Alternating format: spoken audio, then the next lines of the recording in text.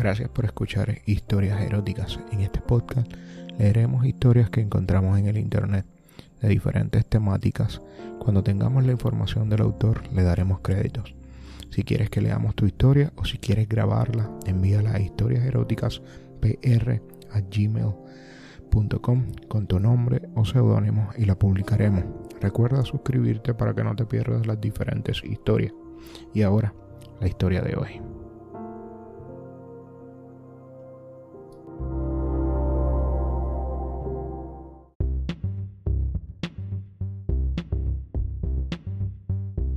A Iris, con cariño. Hace 2 años tuve la experiencia erótica más sensacional de mi vida, experiencia que nunca olvidaré. Por singular que parezca, este maravilloso encuentro sucedió casi por casualidad. Entonces nos encontrábamos en casa de Ignacio, a quien mi marido conocía desde la infancia y nunca dejaba de visitar cada vez que viajábamos a Manzanillo. En una de las reuniones que Ignacio nos organizó para darnos la bienvenida, conocí a un muchacho que de inmediato cautivó la atención con su charla ágil aderezada por finos ademanes y gestos que le devolvían a su rostro una expresión alegre y picaresca. Sus ojos brillaban al narrar sus anécdotas salpicadas de ingenio y humor, deambulando entre la gracia y la solemnidad con la impresionante seguridad de quienes han recorrido mundo. Hablaba lo mismo de las galerías de arte en Milán, donde exhibía sus fotografías, que de la comida en los mercados mexicanos. De pronto, mis oídos dejaron de escuchar para concentrarme de lleno en aquella boca jugosa, de labios carnosos. Vestía una camisa de seda blanca al estilo pirata muy ajustada, haciéndolo lucir esbelto y fuerte. Sus cabellos largos ondeaban de un lado a otro mientras acompañaba cada palabra con giros elegantes de cabeza, como si estuviese siguiendo el ritmo de alguna melodía. Ignacio nos aclaró que Mariano también se encontraba de paso por Manzanillo, de allí viajaría hacia el sur a través de toda la costa hasta llegar a Honduras, fotografiando rostros de mujeres y hombres costeños. Nunca olvidaré la profunda y anhelante mirada de Mariano, de la cual fui objeto cuando me senté a su lado en la mesa. Sin embargo, traté de no delatarme con mis expresiones para evitar cualquier sospecha por parte de Jorge. Continuamos charlando mientras comíamos en torno a una mesa cuadrada para los 12, incluida la chica que lo acompañaba, quien seguramente me maldecía en silencio. Las viandas lucían aún pletóricas sobre la mesa. Un caldo largo con pernot precedía a los calamares a la romana, arroz con pulpo en su tinta, camarones al ajillo, anguilas en aceite, langostinos y langostas rellenas de mariscos, ostiones en su concha y a la Rockefeller, patas de cangrejo, setas a las provenzal y peje lagarto. La jarra de vino quedó vacía y de inmediato me levanté para rellenarla. Ignacio me indicó que la nueva cava se encontraba debajo de la escalera. Detrás de mí, se levantó con el pretexto de ir al baño. Tenía ojos de haber bebido un dedo de más y quizá por ello se atrevía a observarme con cierto descaro. Al inclinarme a llenar la jarra sentí como si mi escote bostezara y los pechos salieran a tomar el fresco. Fingiendo no darme cuenta, lo dejé observar libremente. Sin embargo, mis pezones crecieron al sentirme penetrada por el verdor de sus ojos. Me sentí un tanto orgullosa de poder mostrarle 2 sedosos botones bien puestos. Levantó la vista y me miró fijamente con una mezcla de ternura y deseo que me hizo humedecer. No dijo nada y cerró tras de sí la puerta del baño. Comimos y bebimos alegremente en medio de chascarrillos y anécdotas de viaje. El tono de la conversación empezaba a subir de color.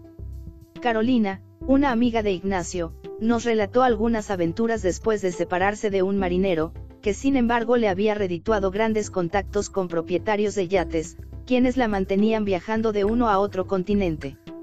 Sandra, una costeña de ojos claros, quiso competir con las anécdotas íntimas de Carolina y logró erotizar el ambiente con historias ardientes en los acantilados de California.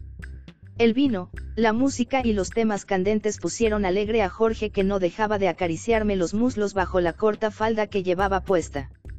Mariano, de vez en vez, echaba un vistazo.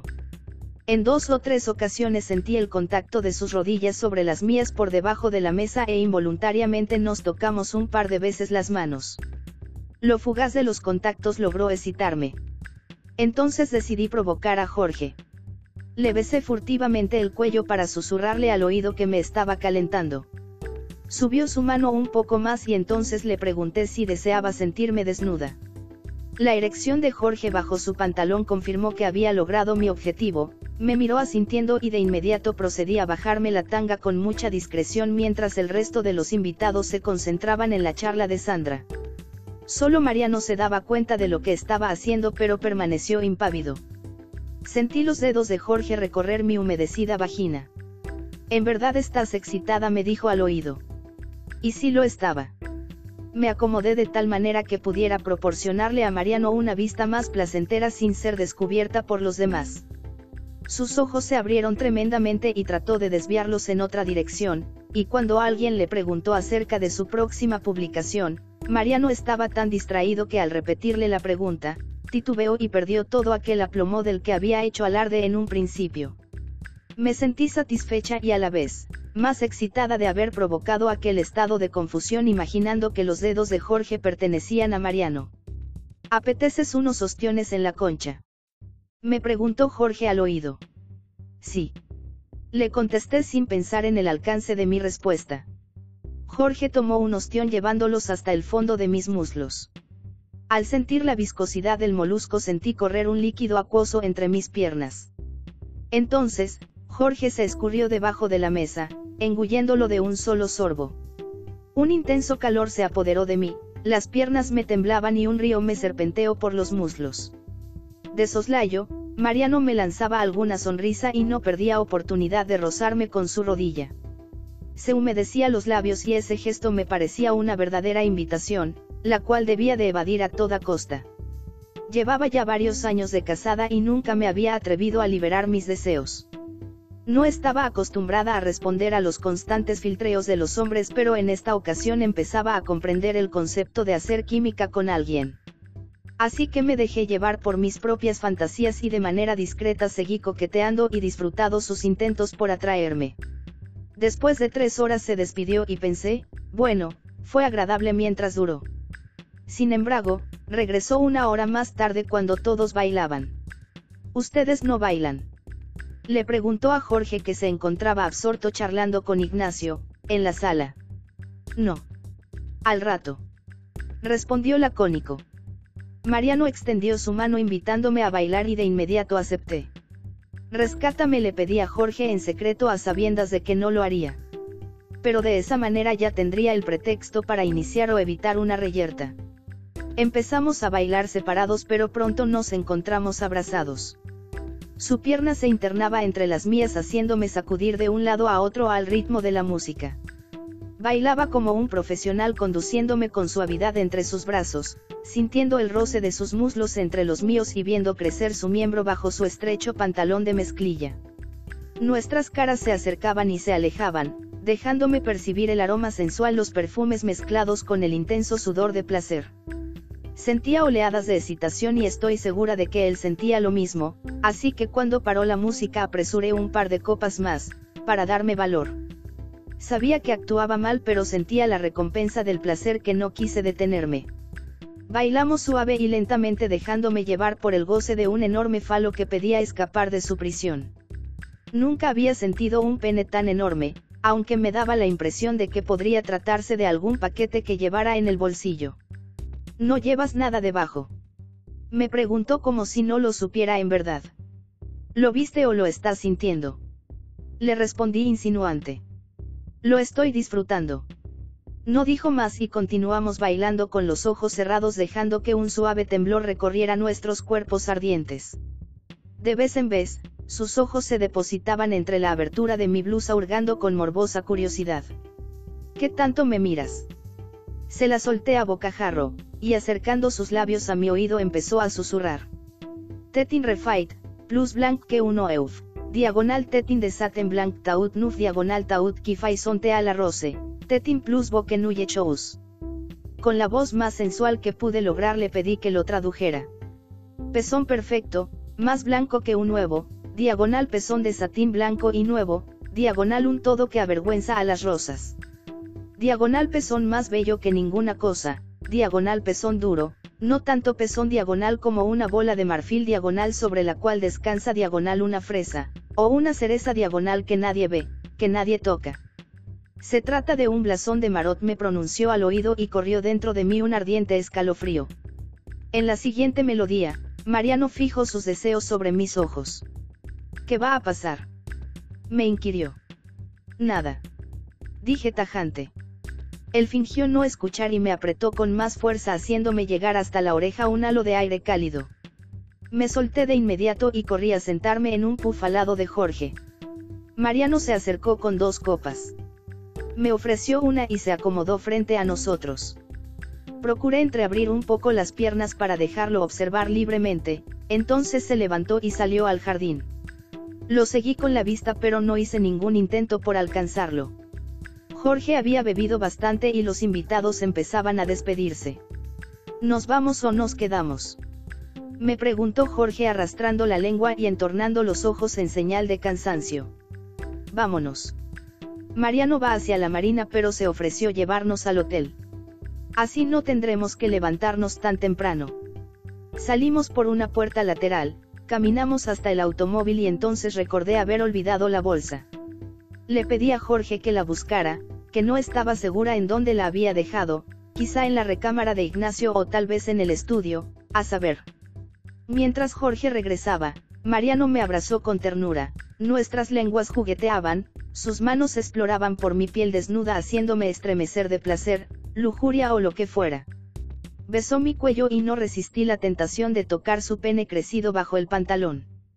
Sentí los pasos de Jorge y me desprendí con naturalidad. Nos acomodamos los 3 en el asiento delantero. Mis rodillas alcanzaban a tocar los nudillos de Mariano al activar las velocidades, y solo sentir su roce, me excitaba. Pasé los brazos de Jorge sobre mis hombros, él ya se encontraba bastante adormilado por el vino y las continuas desveladas.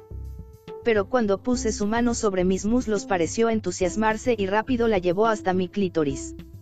«Nos va a ver», le dije en voz baja. «¿Qué importa?», me contestó sin dejar de balancear sus dedos rítmicamente. «No me gusta, lo sabes», le dije sin oponer mayor resistencia a sus caricias. Mariano seleccionó un disco compacto de James Carter, la sensualidad del jazz, las imágenes de mi cabeza, la evocación de Mariano y los dedos ágiles de Jorge, me provocaron un orgasmo de antología. 3 espasmos me sacudieron hasta que no pude reprimir más el grito y exploté en una carcajada tan loca que provocó en Jorge una tremenda erección. Con el mayor descaro desabroché la bragueta de Jorge, me recliné sobre sus piernas y chupé saboreando el agridulce glande, mi lengua giraba en círculos y al tiempo de eyacular succioné sus jugos tragándolos con verdadero deleite. Exhausto, Jorge cayó en un profundo sueño, pero no me importó. Seguía lamiéndolo cuando sentí los enormes dedos de Mariano recorriendo mis desnudas nalgas.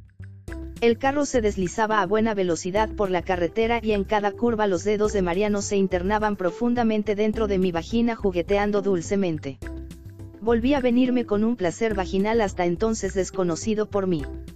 El miembro de Jorge parecía dormir profundamente junto con él. Me incorporé y de inmediato empecé a jugar con el pene de Mariano. Era en verdad enorme y de un diámetro respetable. Me preguntó que si me gustaría quedarme en su casa de playa. Estaba a punto de desocuparla y valía la pena disfrutarla hasta el último momento. No había nada que deseara tanto, pero mi conciencia me decía, no, no, no, no. Por último, me negué, pero lo dejé con la impresión de que consideraría el volverlo a ver. Jorge entreabrió los ojos y preguntó que dónde estábamos. Faltan todavía 15 kilómetros para llegar a tu hotel y me preguntaba si no querrían quedarse en casa junto a la playa y se encuentra a solo 2 minutos de aquí. Yo podría dormir en casa de una vecina, dijo con falsedad. Creo que será lo mejor, si no te incomoda. Respondió Jorge entre adormilado y ebrio. Al llegar, Jorge se dirigió directamente hasta la recámara que nos habían indicado y dejándose caer quedó profundamente dormido. Me senté a su lado para desvestirlo, cuidando de no despertarlo. Buenas noches, que descansen, dijo Mariano para mi sorpresa. ¿Ya te vas?, pregunté casi suplicante de que no se alejara. Siéntate un ratito. Mariano entornó los ojos, esbozó una sonrisa y sacudió la cabeza de un lado a otro.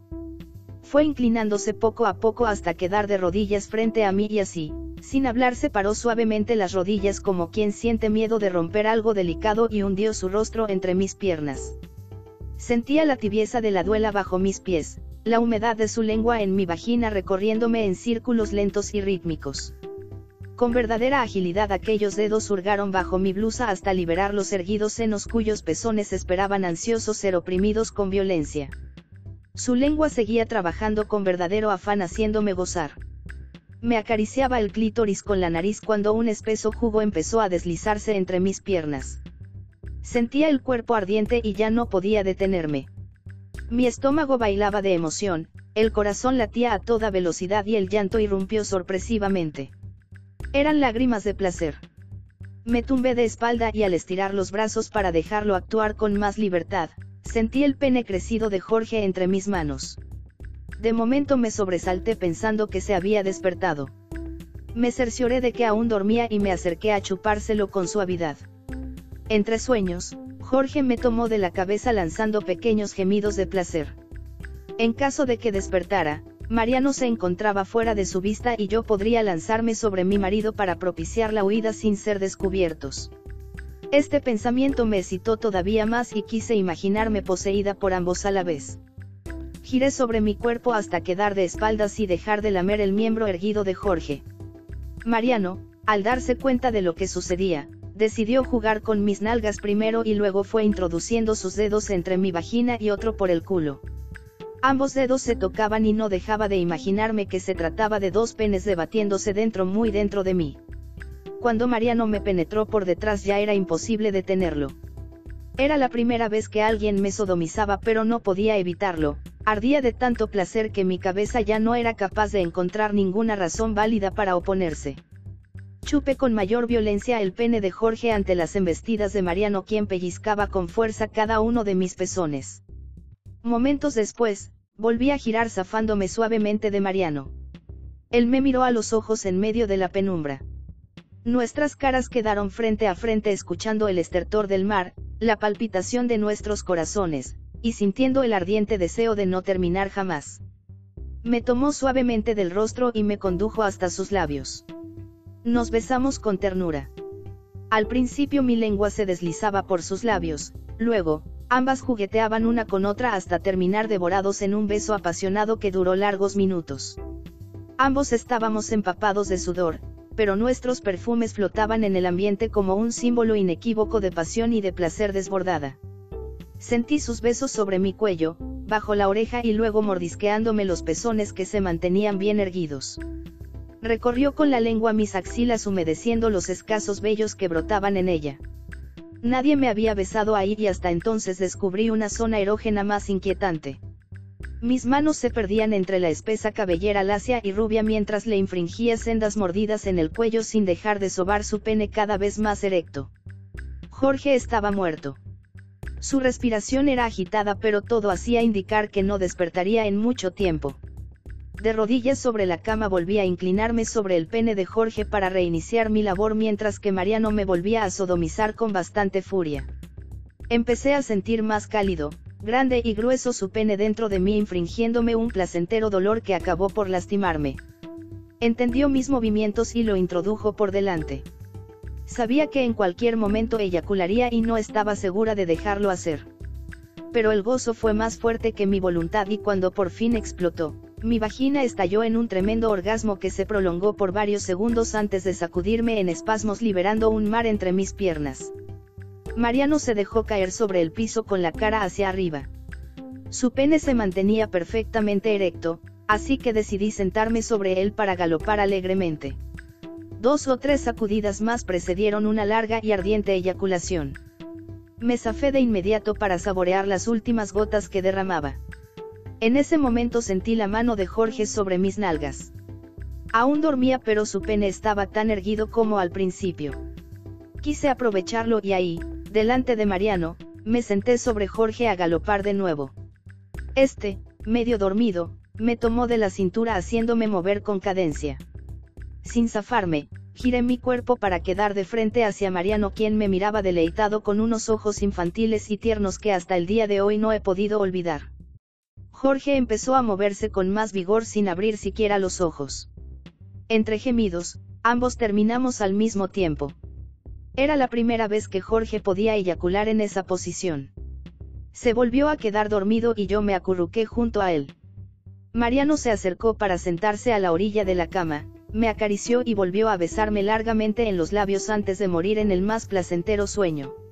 Mientras desayunábamos a la orilla de la alberca, Mariano propuso salir de pesca, si no teníamos algún compromiso que cumplir. Jorge aceptó de inmediato. Dijo que le encantaba la idea de navegar en ese pequeño yate e intentar pescar algo mar adentro. Mariano se comportaba con bastante naturalidad, pero a mí se me dificultaba disimular el placer de solo verlo. Durante el desayuno esquivé la mirada, comportándome particularmente melosa con Jorge. Le llamaba cariño, le hacía caricias prolongadas y tiernas, prodigándole todo tipo de halago y de seguridad frente a quien reconocía como un virtual contrincante.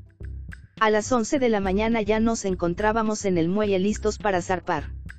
En alta mar me quité la salida de playa que llevaba puesta y el primero en protestar por mi ultraconservador traje de baño, fue Jorge. «Qué bien te queda ese traje», dijo amablemente Mariano. «¿Te parece?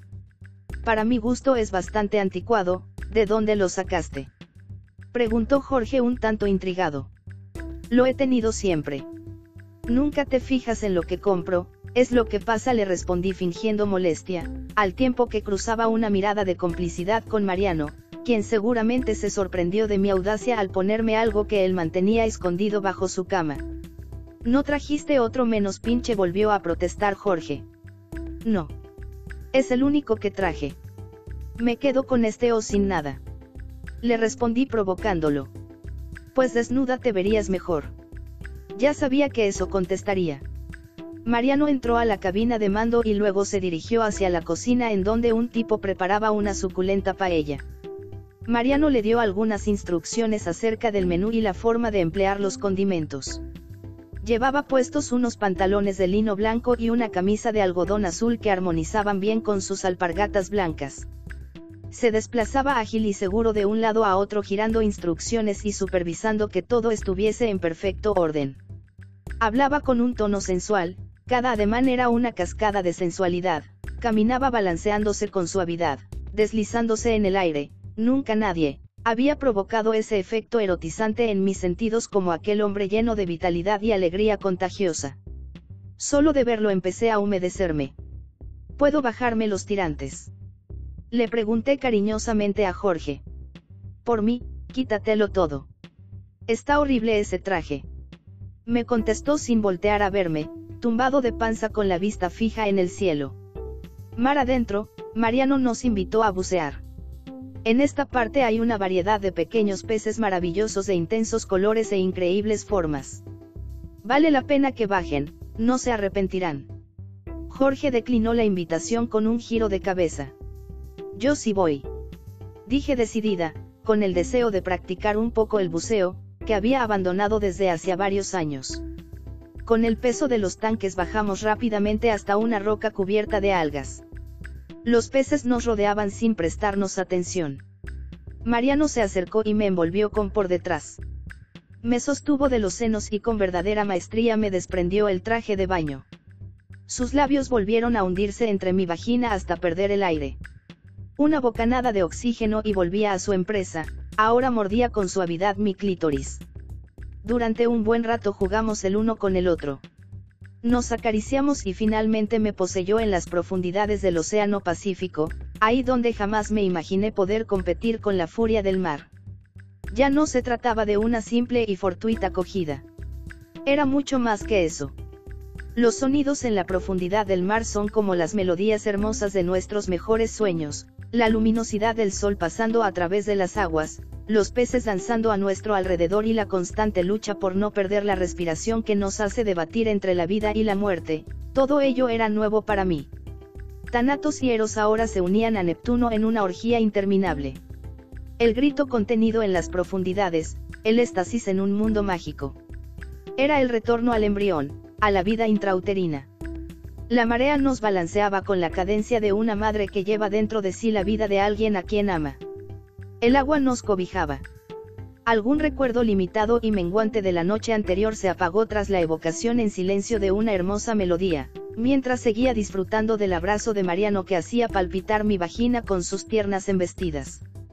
Así unidos, fusionados, fundidos en un solo cuerpo, nadamos hasta la superficie. Segoviano, el ayudante de navegación, nos lanzó la escalerilla. Mariano se adelantó para darme oportunidad a colocarme el traje de baño. Su amigo se decidió al final, y ahora debe estar buceando por allí. Señaló en sentido opuesto a donde nos encontrábamos nosotros. La tarde caía. Jorge había comido con gula y bebido como cosaco. Fue el buceo lo que me despertó el apetito. Un poco mareada por el cognac decidí recostarme en uno de los camastros. Jorge tomó otro y lo acomodó a mi lado. Mariano hizo lo mismo, dejándome entre ambos. La salida de playa era corta y sin el ridículo traje de baño se me ceñía al cuerpo dibujando mi desnudez total. El cognac empezaba a surtir sus efectos liberadores, sin embargo, seguimos bebiendo entre charlas y risas hasta quedarnos dormidos. Ya había oscurecido cuando los labios de Mariano me despertaron. Al verlo, colocó el índice sobre los labios en señal de silencio y con la cabeza ordenó que lo siguiera.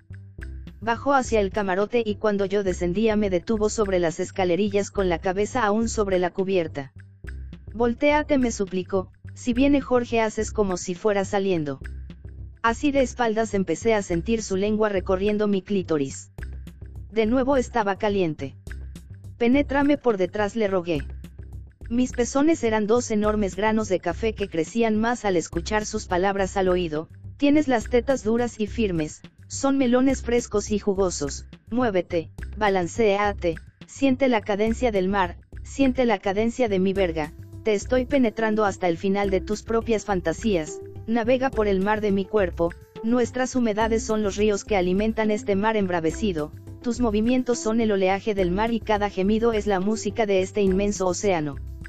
Muévete y castígame sin prisas, suave, suave, suave, dije suplicante. Lo tenía verdaderamente duro, durísimo.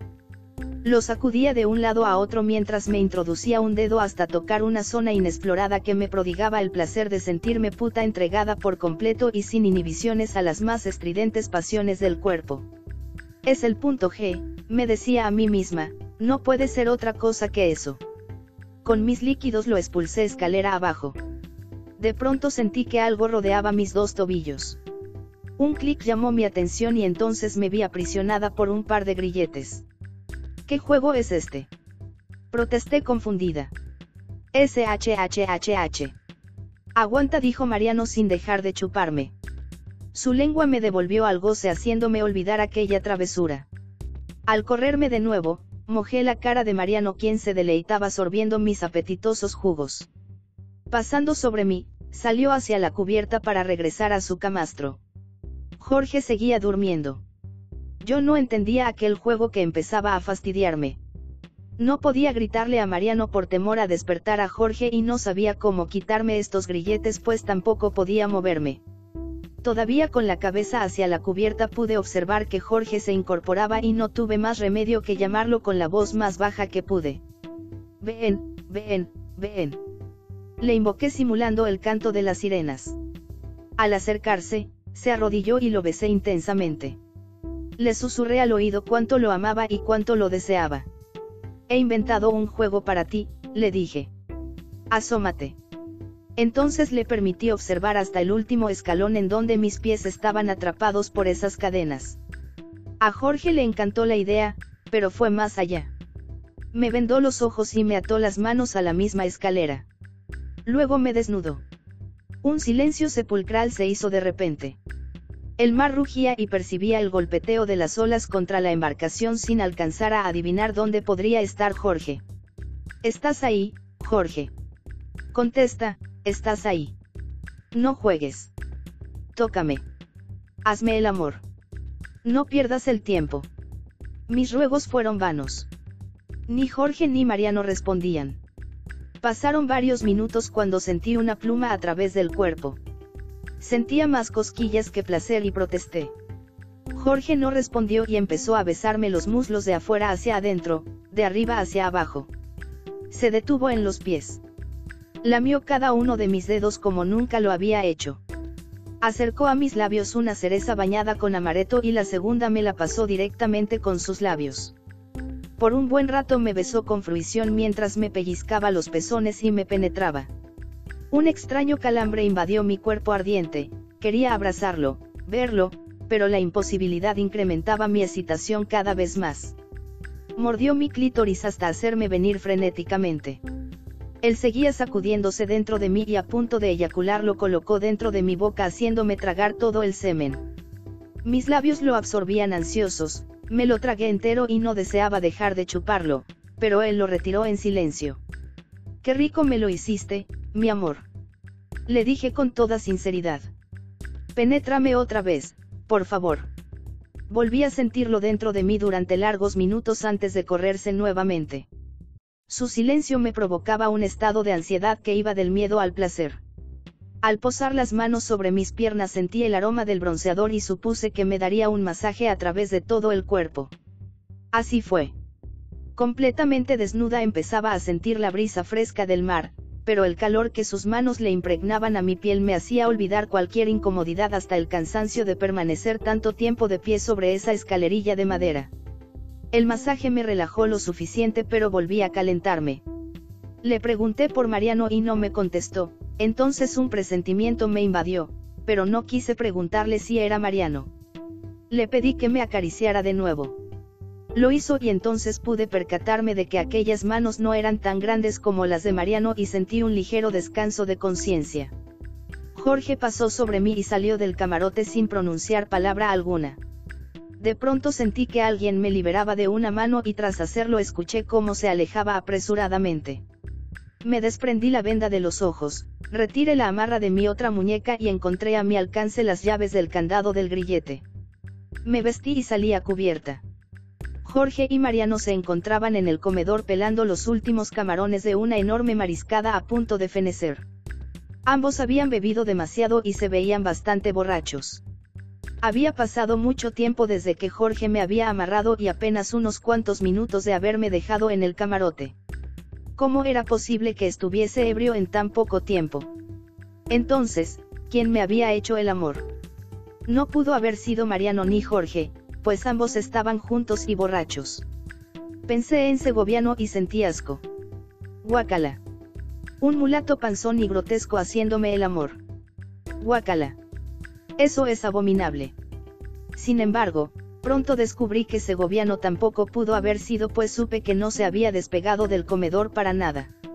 Jorge me observó con curiosidad y frunciendo el ceño, me preguntó: ¿cómo te lograste soltar? Ante la pregunta quedé atónita. No sabía qué contestar. Si ellos no habían sido. Entonces, ¿quién?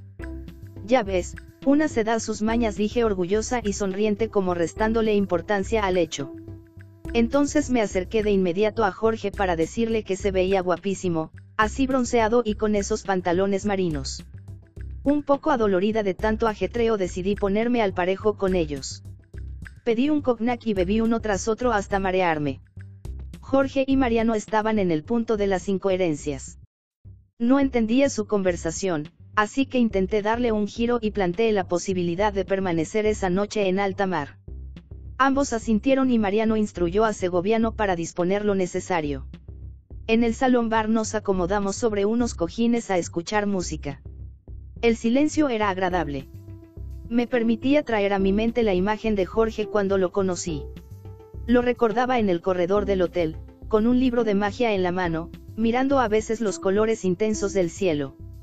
Esa tarde hablamos de alquimia, inquisición, brujería y hechizos.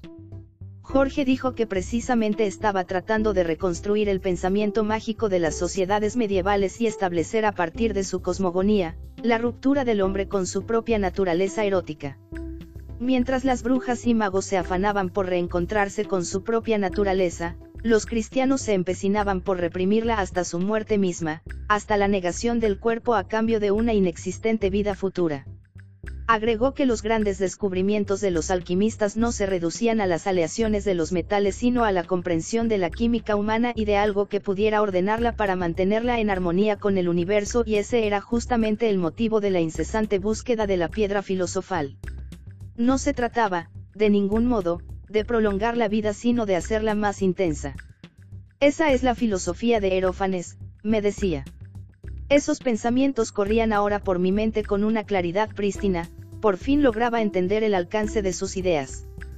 Química y vida intensa eran los signos de esta aventura, de este mágico despertar a las pasiones sin la monserga de las culpas a cuesta.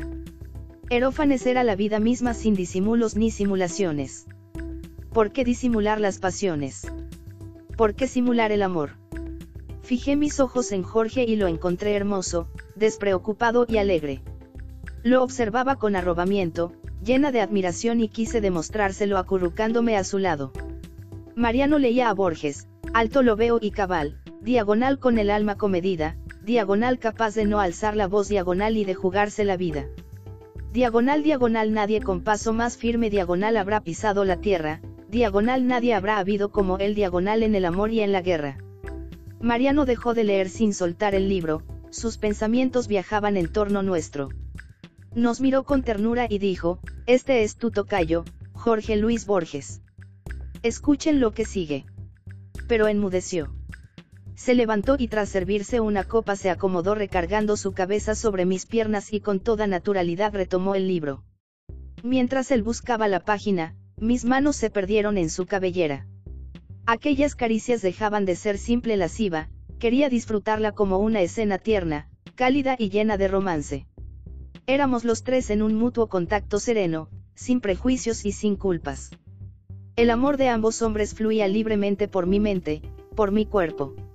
La voz varonil de Mariano resonó en la habitación: entre las cosas hay una diagonal de la que no se arrepiente, diagonal nadie en la tierra.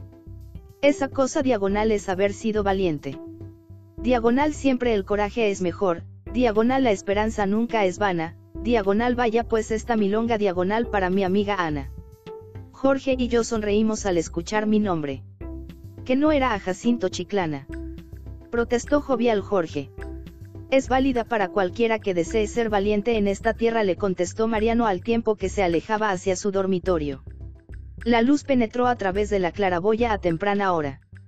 Jorge y yo habíamos permanecido enlazados el uno al otro toda la noche en el suelo. La música seguía incesante y nadie parecía haberse despertado aún. Referir con fidelidad los hechos de aquella mañana sería difícil y quizá mejor valdría mantenerlos en el fondo de mi mente a salvo de cualquier distorsión. Por otra parte, no sería justa si omitiera a Felipe en esta historia. Al pasar por el baño de la tripulación me detuvo la figura de un hombre a quien no había visto hasta ese momento. Se trataba de un joven moreno y musculoso con evidente tipo de pescador. Sus nalgas brillaban bajo la regadera. Súbitamente sentí un irrefrenable impulso por abrazarlo, quise empaparme junto a él, ser valiente por un momento, arremeter con coraje, no arrepentirme como decía Borges. El moreno giró hacia mí con la cabeza aún enjabonada sin abrir los ojos. Cualquier comparación que se hiciera de su pene sería vana considerando sus atributos al momento de actuar. Sin pensarlo más, me desprendí del vestido y como si estuviese esperándome se dejó rodear por mis brazos sin decir nada. Sus nalgas rozaban mi vientre provocándome un placentero cosquilleo. Recargué mi cabeza sobre su espalda y llevé mis manos hasta su erecto miembro sacudiéndolo con fuerza. Él permanecía quieto como una figura de ébano dejándose acariciar. Enjaboné su cuerpo palmo a palmo, con el mismo cuidado que una madre tiene con su bebé. En su pene me detuve un buen rato para examinarlo con curiosidad, entonces, él me cargó. Al desenredarme de sus brazos me vi recostada en una mesa de masajes. Sin ofrecer resistencia dejé que actuara libremente. Yo permanecía con los ojos cerrados completamente relajada haciendo acudir a mi mente miles de imágenes disparatadas. Me veía al pie de un acantilado rodeada de los dioses, uno de ellos era Neptuno quien sonreía sardónicamente, otro era Onán quien no dejaba de masturbarse absorto en la contemplación de Venus.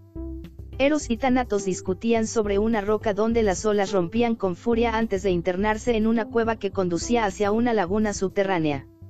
Hasta allí fui conducida por Zeus, cuyo rostro era semejante al de Jorge.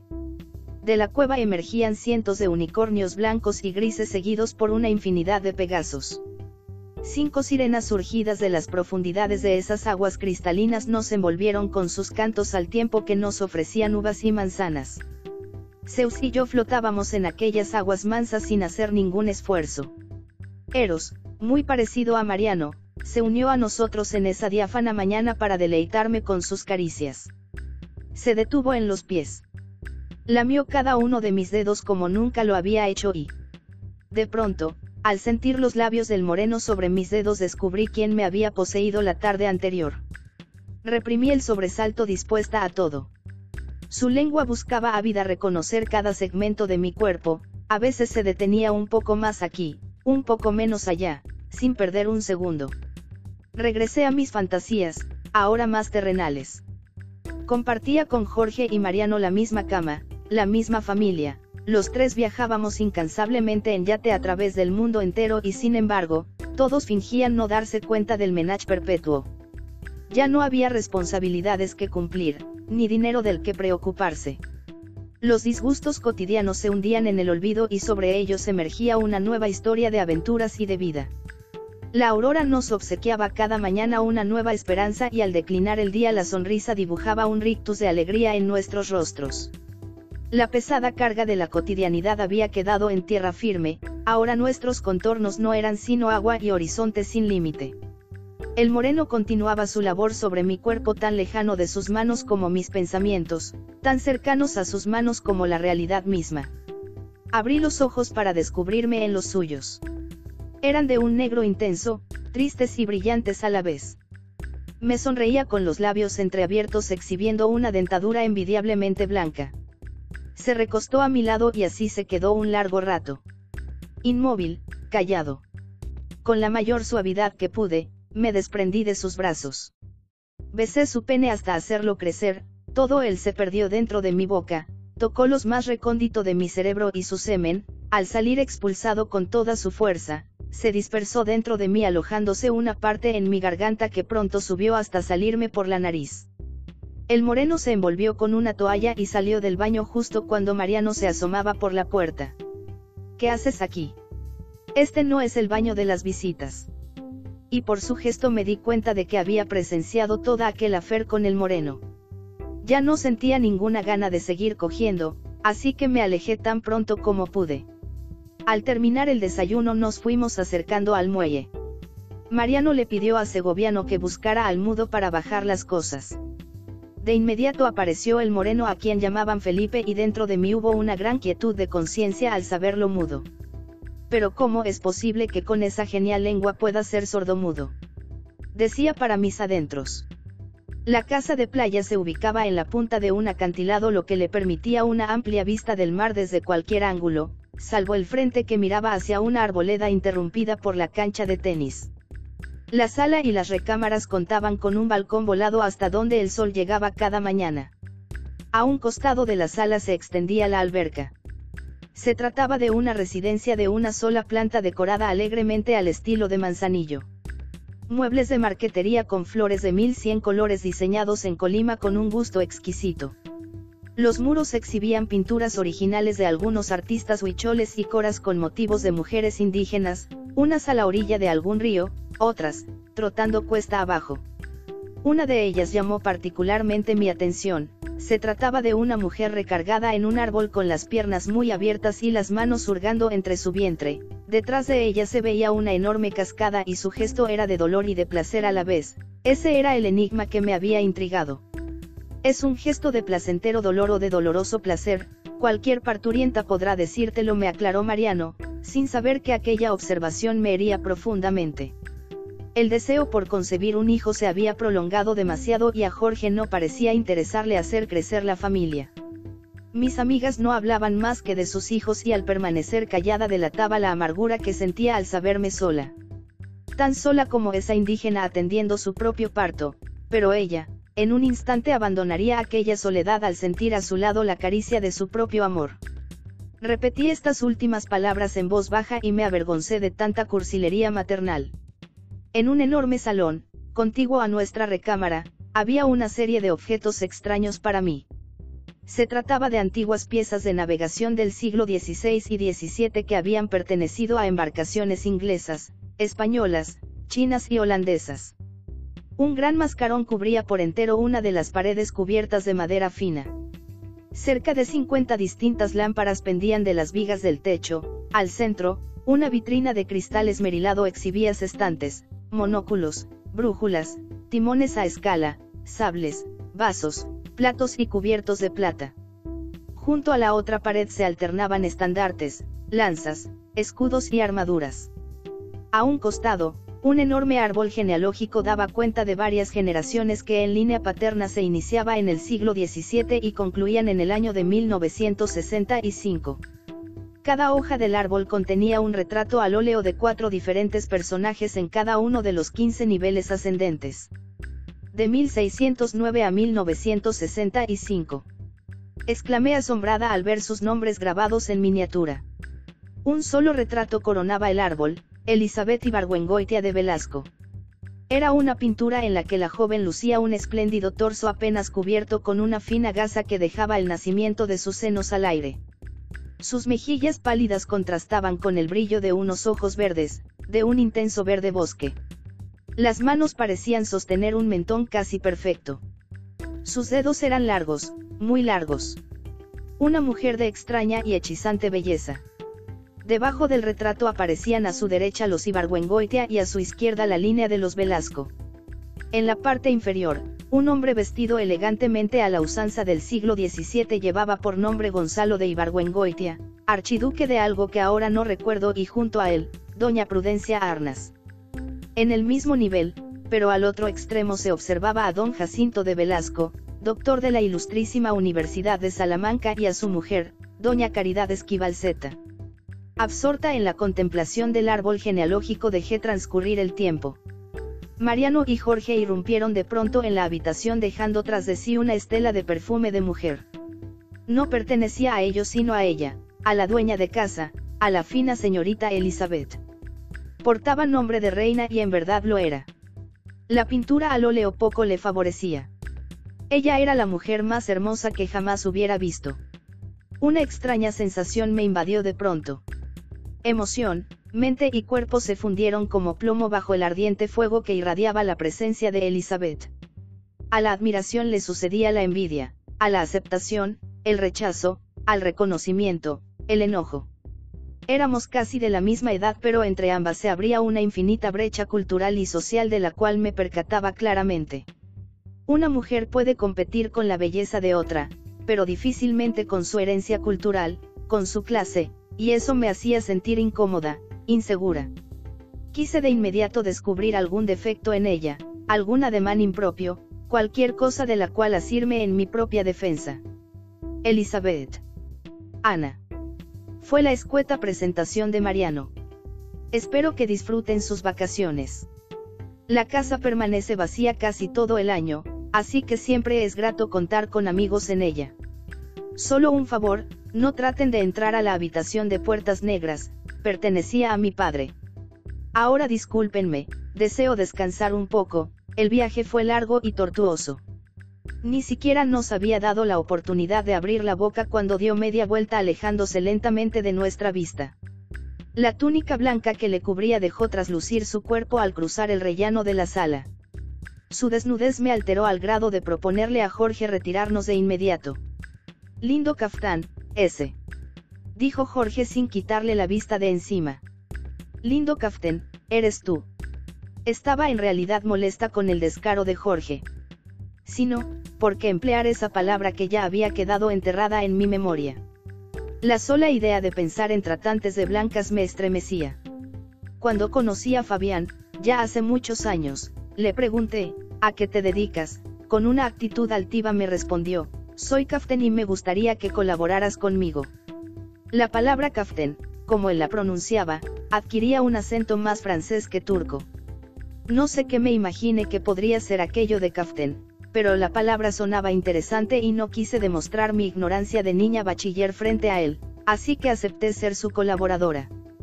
Primero como novios, luego amantes y al final, Un día me llevó a una gran fiesta de diplomáticos en donde pronto supe que iba en calidad de mercancía y no de invitada. Un tipo rubicundo y medio calvo me esperaba en la alcoba con una copa en una mano y un habano en la otra. Me recibió con una sonrisa amable, con el aplomo de un lama tibetano haciéndome sentar a su lado. Fabián me había rogado ser extremadamente amable con el embajador, pues de él dependía la decisión de algunos importantes negocios con los cuales podríamos viajar a Medio Oriente. Ponte cómoda, muchacha. En ese momento me pareció una invitación paternal, pues el fulano podría ser casi mi abuelo. Pero apenas me acomodé junto a él me tomó de los hombros conduciéndome suavemente hasta sus labios. El sabor del tabaco se confundía con el aroma de un embriagante perfume que terminaron por excitarme.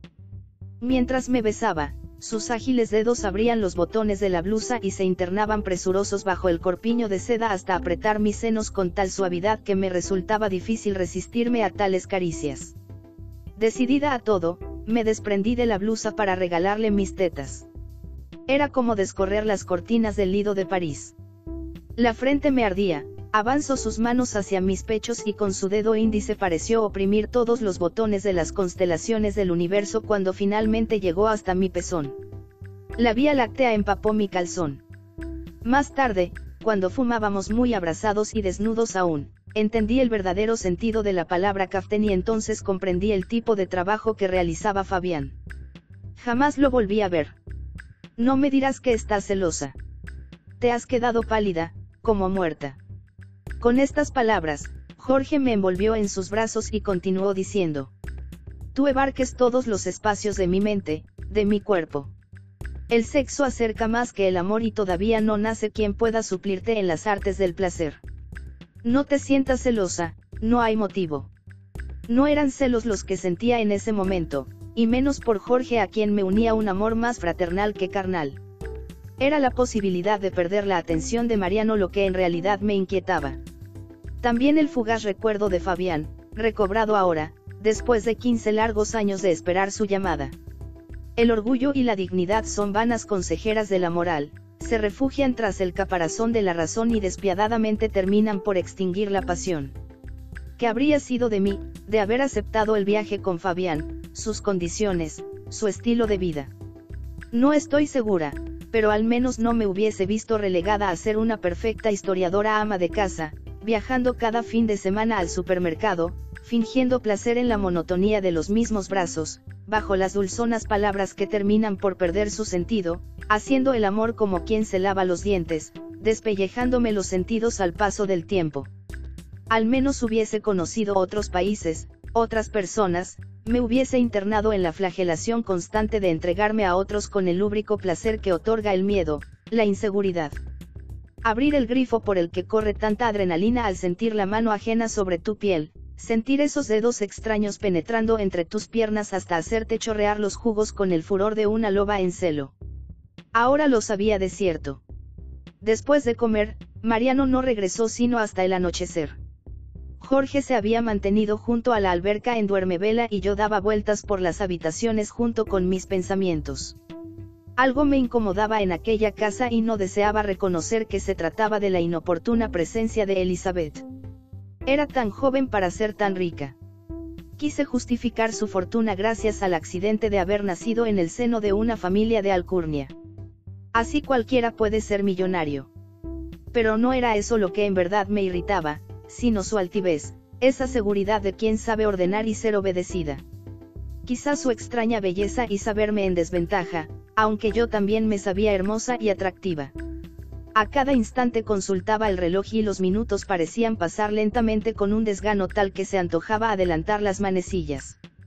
Sin darme cuenta, me dirigí hacia la alberca. Ya no recuerdo lo que dije, pero insulté a Jorge. Lo acusé de evadirme, de estar pensando en ella y no sé qué otras estupideces le arguí. La discusión derivó en un enojo mutuo que nos condujo al más profundo de los silencios. Esos silencios tan frecuentes entre nosotros producto del tedio y aburrimiento, de la incomprensión y la intolerancia. Jorge se refugió en la habitación y yo aproveché la ocasión para acercarme a Elizabeth, quien se encontraba en ese momento tenida al sol, apenas cubierta por su transparente caftán. Sin voltear a verme me invitó a sentar a su lado.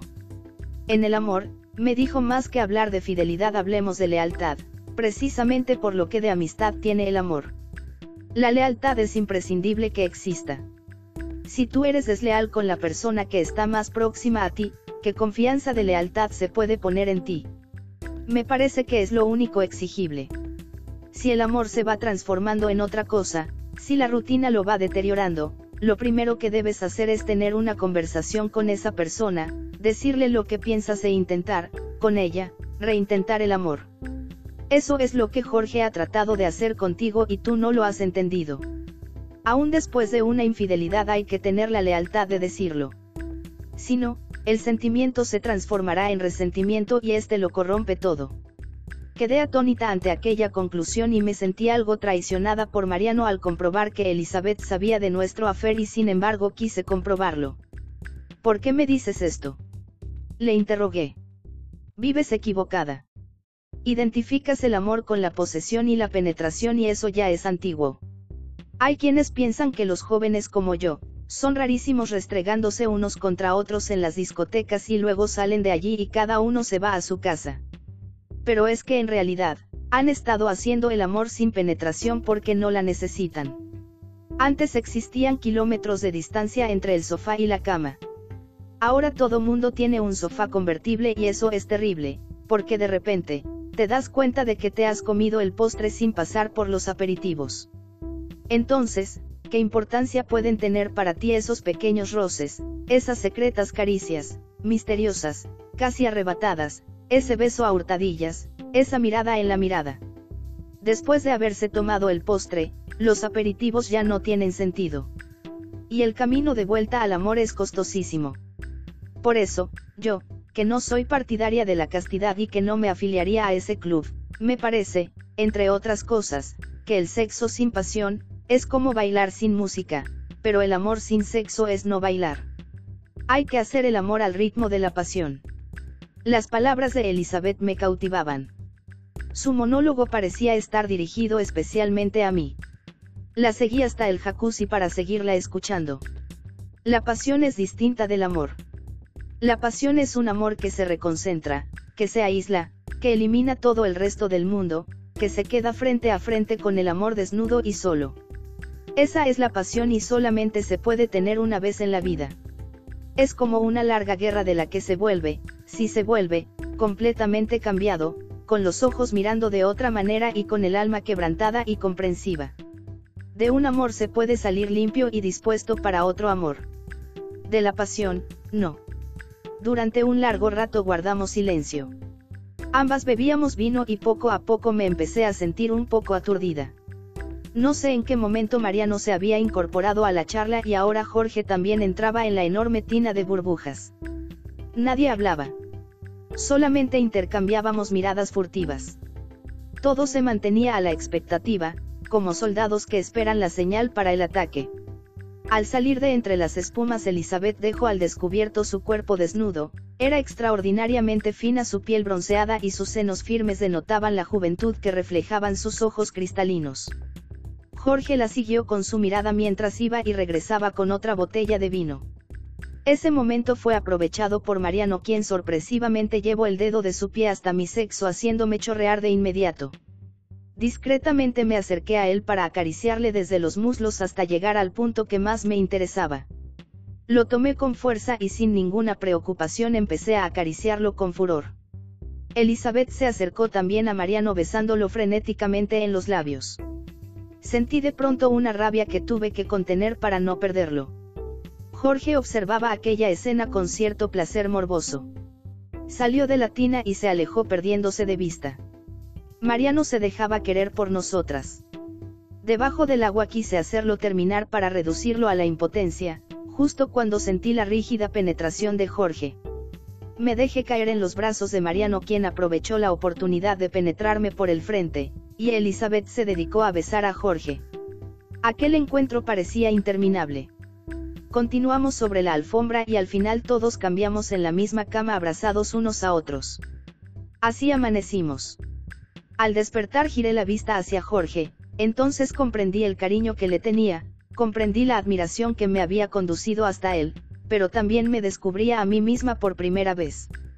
Él había hecho lo imposible por reinventar el amor, pero para mí todo era más claro: de un amor se puede salir limpio y dispuesto para otro amor. De la pasión, no. Salí de la cama como liberada de una gran culpa que había cargado durante años. Besé a Mariano y luego a Jorge, me calcé mis sandalias y sin más que los jeans y mi blusa me encontré de pronto a pie de carretera pidiendo un ride para California.